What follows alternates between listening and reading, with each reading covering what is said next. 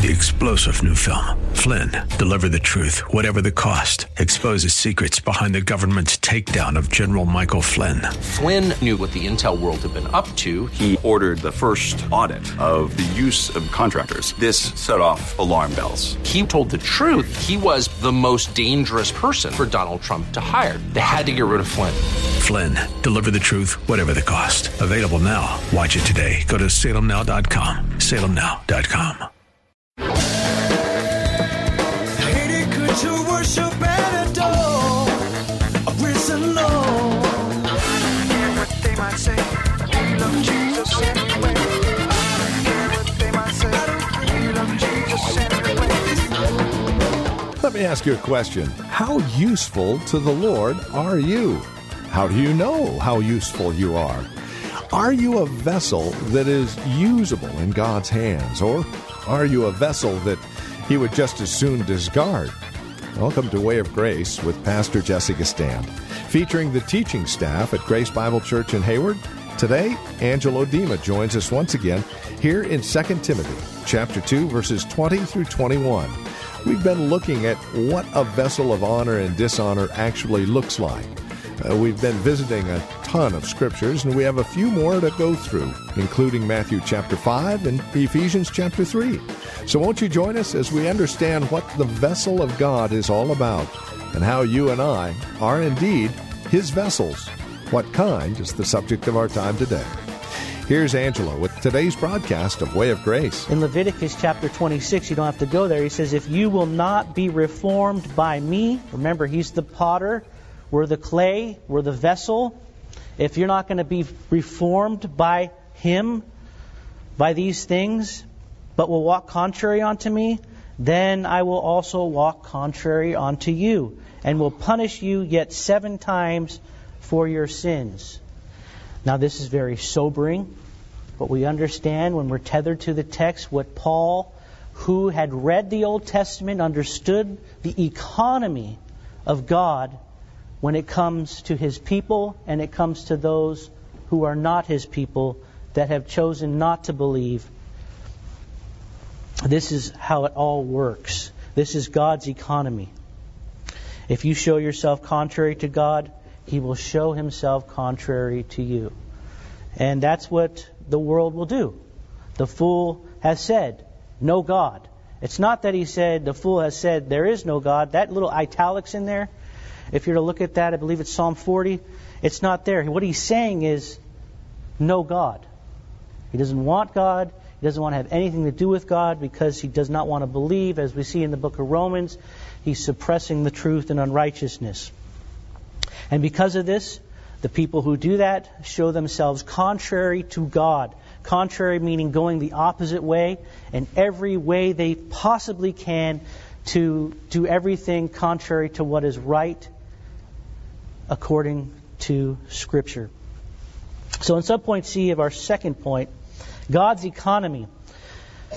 I wanted to put this in there because when we see this great kind of picture of vessels of honor and vessels of dishonor all throughout Scriptures, we must understand that the Lord, as we see in Proverbs 16:4, you're probably familiar with this verse. Why don't we turn there so you can, highlight it, put it in your Bible, because you will need this verse to explain to people that in the greatest theological plane, if I'm to put it that way, God is sovereign, right? And God's going to do what He's going to do. He's made an everlasting covenant, ordered in all things, and sure. He's going to save His people no matter what. And He is going to judge the world. God has done these things for His own glory's sake. So when we see that there are vessels of honor and there are vessels of dishonor, the Lord hath made all things for Himself, yea, even the wicked for the day of evil. Now there's only one thing you can do when you get that type of text. Anybody know what that is? Bow down. Just bow. Bow and raise the white flag and give up. Okay? You're fighting against something that you will have no control over because He controls all things. He's made all things, and everything will be giving God glory, whether it's the vessel of honor or the vessel of dishonor. And we know and take comfort in this when Paul says in Romans chapter 8, verse 28, that all things work together for good to them that love God, to them that are called according to His purpose. So we can take great ease when we go home and rest our heads that the wicked, the dishonorable, the ones who are going contrary, the ones who are impure, the ones who are forward, are in God's control, and that all these things are working together for good, even when it comes to our own families. As much as lieth in us, we try and preach our hearts out and speak till we're blue in the face to believe on the Lord Jesus Christ and thou shalt be saved. And you keep getting contrary behavior from those who you're telling these things to. We must take great comfort in this, that all things are working together for good. And it will work itself out. And one day we will understand completely, though we look through a glass darkly at this time. So chapter 3. How do we achieve honor? The means of grace is the answer. So we see in our text, let me just read that again. But if in a great house, we see the great house as a type and picture. It is the house of God. There are not only vessels of gold and silver, but also of wood and earth, and some to honor and some to dishonor. If any man therefore purge himself these, he shall be a vessel unto honor, sanctified, meet for the master's use, and prepared unto every good work. So when he says in subpoint A of our third point, purge yourself. So when you see a command like that, does that mean if I go out, how can I purge myself? If we're a church that believes in grace and grace alone, how do I do something myself? So I say in a little parentheses here, don't forget the if factor. When you're given a command and you're a blood-bought child of God, you're given the ability to do these things. Do you believe that? So when you see the if factor is the grace that we possess as believers. So it is possible to purge yourself. And he even gives some demonstration as he speaks to Paul when he tells Timothy, flee youthful lust. Flee, run away from it. And we saw that in the Joseph account, didn't we? Potiphar's wife, he fled his youthful lust. Did he have stuff going on in his members? You better believe it. But he fled it. He was purging himself. And that's the fire that you feel when these things happen and you're a young man. You must flee it. Run from it.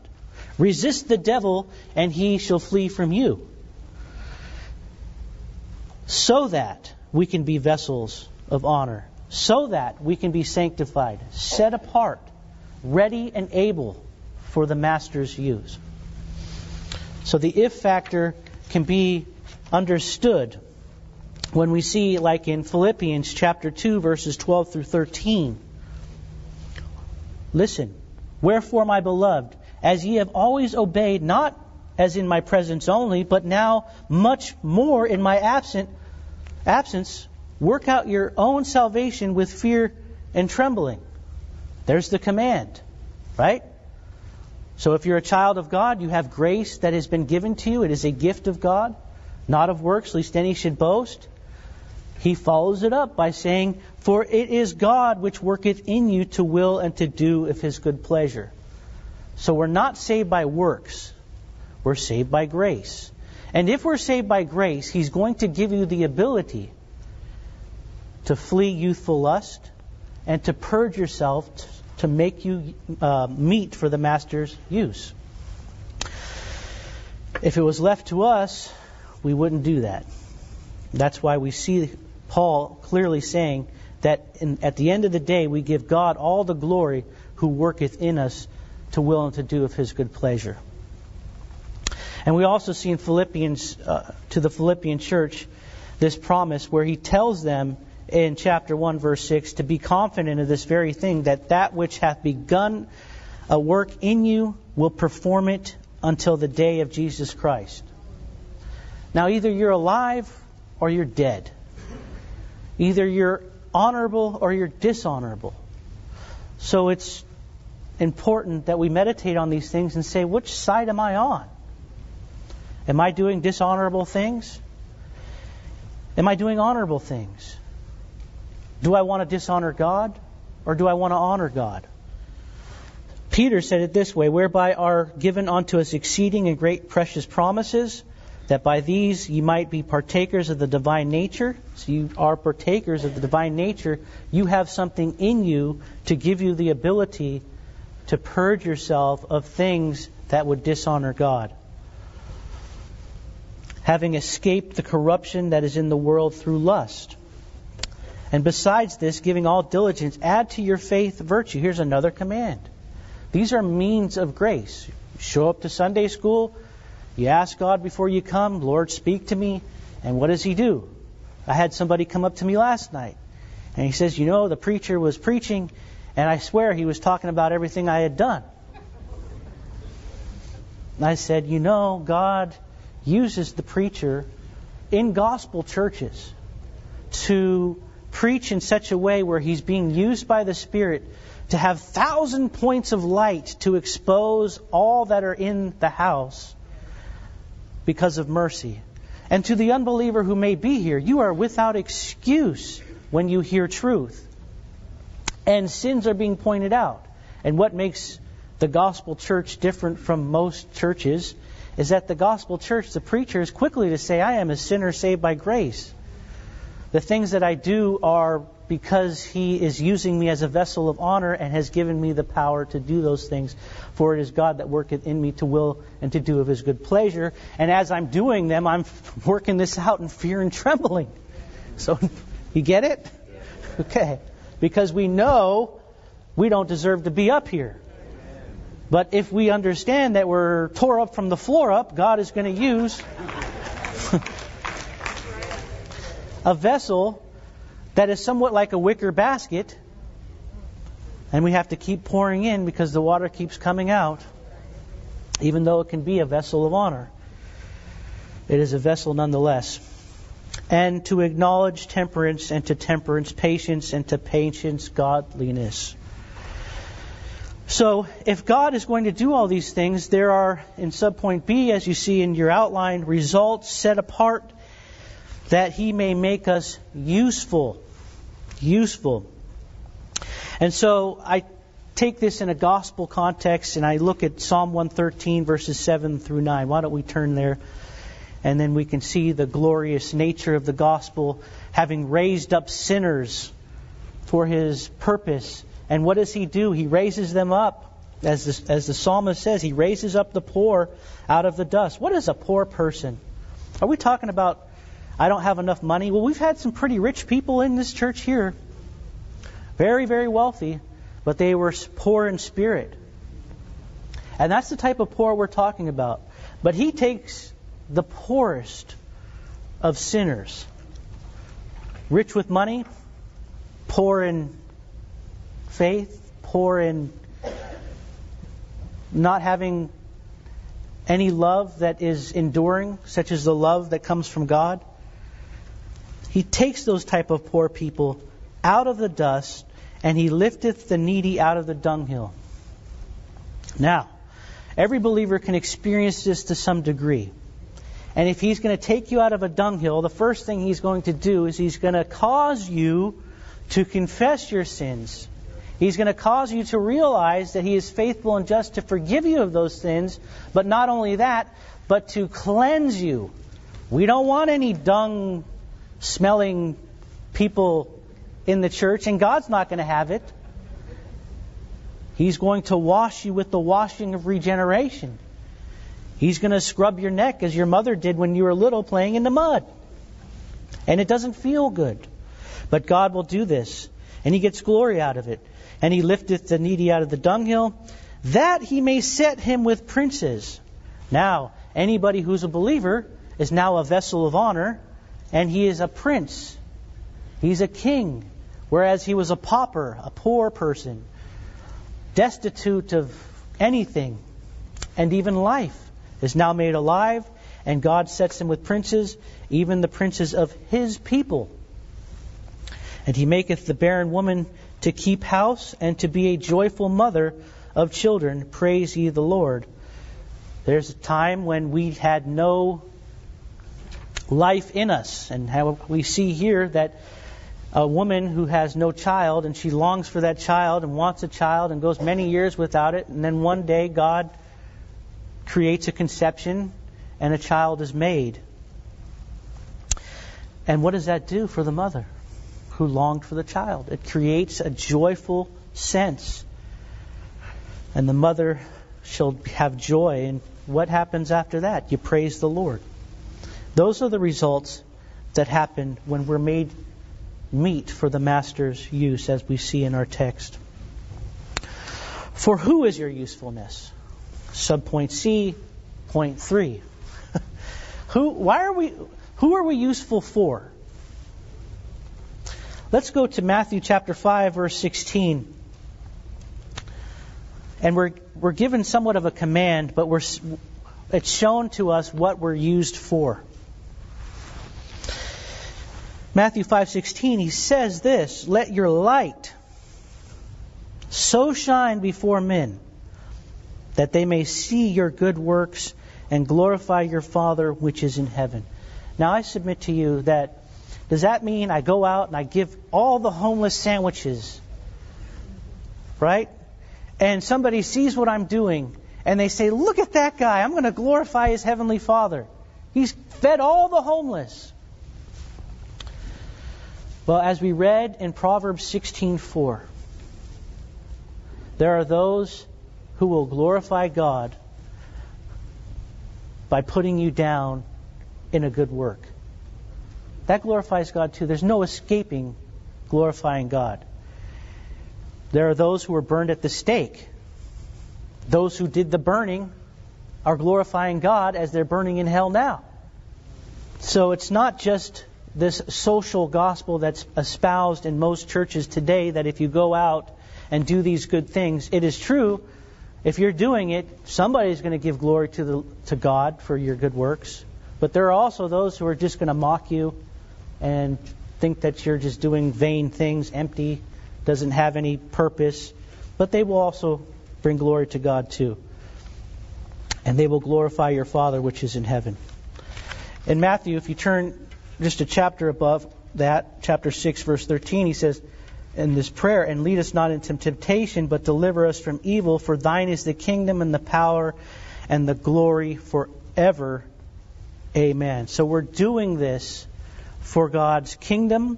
We're doing this by His power. And we're doing this for His glory because we know it's forever. And we can all say, Amen. So what are the end results in subpoint D, point 3? What are the end results make for good work? Therein is honor. So when God works in us to will and to do of His good pleasure, it is an end result so that we can honor Him and He will honor us. And so I have a couple verses that I like to quote from. You can just listen to them. Ephesians chapter 3, verse 20, he says, "Now unto Him that is able to do exceedingly abundant all that we ask or think, according to the power that worketh in us, as vessels of honor. Unto Him be glory in the church by Christ Jesus throughout all the ages, world without end." So again, we have to ask the question, are we vessels of honor or are we vessels of dishonor? Jude also said it, "Now unto Him that is able," who is the one who can do these things? It does not say unto him, the sinner, who is able to repent. It gives all of the sovereign rights to the one who is able to do the thing which we by nature cannot. That makes sense? Okay. "Now unto Him that is able to keep you from falling, and to present you faultless before the presence of His glory with exceeding joy, to the only wise God our Savior, be glory and majesty, dominion and power, both now and forever. Amen.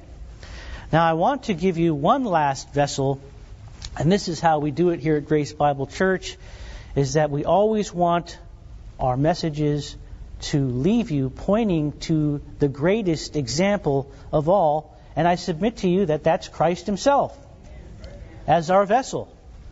So let's turn to Hebrews chapter 10, verse 5.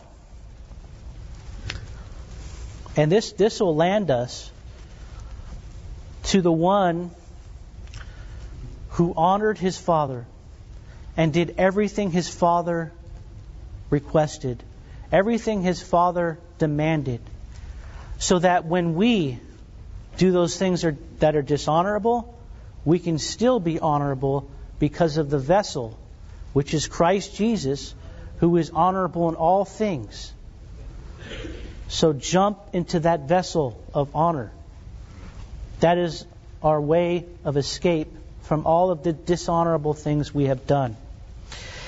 The Hebrew writer is very clear when he says, "Wherefore, when He comes," that is Christ, "into the world, He saith, Sacrifice and offering thou wouldest not, but a body hast thou prepared for me." So as we've seen, certain passages talking about the potter and the clay, and that referring to us, vessels. We saw that the wife is the weaker vessel. We see in a greater spiritual sense that the weaker vessel is the church, and we need a bridegroom which is able to protect that weaker vessel. We understand that these vessels in the text that refer to us refers to Christ when He says, "But a body thou hast prepared for me." So, again, we've done dishonorable things. So we need somebody that's been honorable in all things so that we can continue. As it says, that we may be sanctified. And what does it mean to be sanctified? That means to be set apart. "If any man therefore will purge himself from these, he shall be a vessel unto honor, sanctified and meet for the master's use, and prepared unto every good work." And we're shown the means of grace, fleeing the youthful lust, and follow after righteousness, faith, charity, peace with them that call on the name of the Lord out of a pure heart.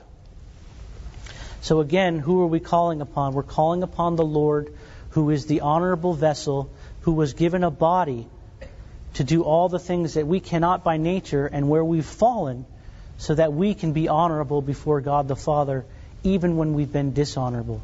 So we are without excuse, right? So it is important to confess our sins and call upon the Lord Jesus Christ, and He shall save you. Now, when it says a pure heart, some of us have experienced what the conviction of sin is.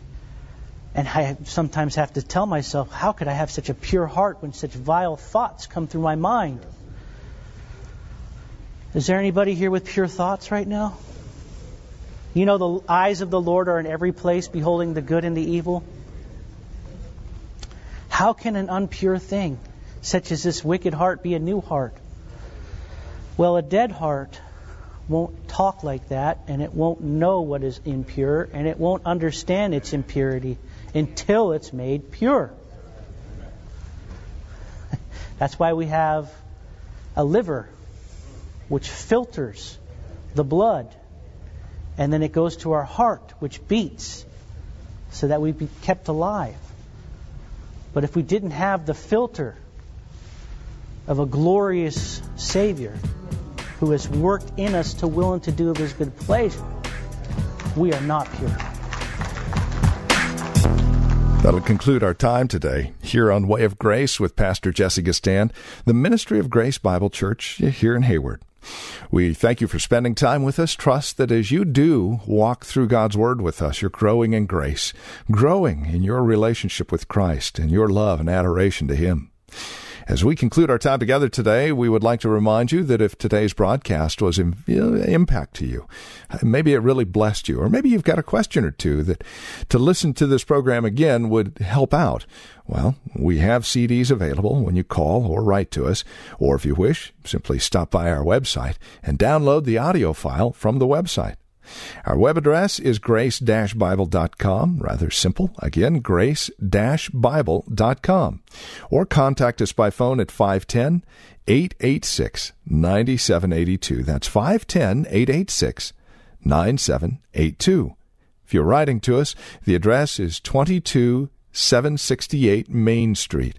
And that's here in Hayward. The zip code is 94541. Again, that's 22768 Main Street. Hayward, California, 94541 is the zip code. We ask for $5 per CD, or again, as mentioned, simply stop by our website and you can listen to the message in its entirety or download the MP3 version, grace-bible.com. One final note, we're inviting you to join us for worship. Sunday services are at 11 a.m. with Sunday school at 10 a.m. And then, of course, the Friday Bible study at 8 p.m. We'd love for you to stop by and join us for worship, especially if you're not involved in a fellowship at this time. And then, of course, the Friday Bible study, we have folks from all kinds of churches all over the Bay Area joining us at 8 p.m. It's a marvelous time of studying God's Word together as a company of believers. Again, for directions, simply go to grace-bible.com or call 510-886-9782. Thank you for joining us today, and until next time, God bless. I don't care what they might say, we love Jesus anyway. I don't care what they might say, we love Jesus anyway. 3-star General Michael J. Flynn, head of the Pentagon Intelligence Agency, knew all the government's dirty secrets. He was one of the most respected generals in the military. Flynn knew what the intel world had been up to. He understood its funding. He ordered the first audit of the use of contractors. This set off alarm bells. The explosive new documentary, Flynn, Deliver the Truth, Whatever the Cost, uncovers the facts behind this scandal. Flynn told the truth. He was the most dangerous person for Donald Trump to hire. I find out the worst enemy that I'm going to face in my life is right here in America. They took my assessment and they wanted me to change it. And I was like, I'm not changing it. They had to get rid of Flynn. With in-depth interviews, archival footage, and never-before-seen personal records of the man behind the headlines. I just felt like I was drowning. Flynn, Deliver the Truth, Whatever the Cost. Available now. Watch it today. Go to salemnow.com. salemnow.com.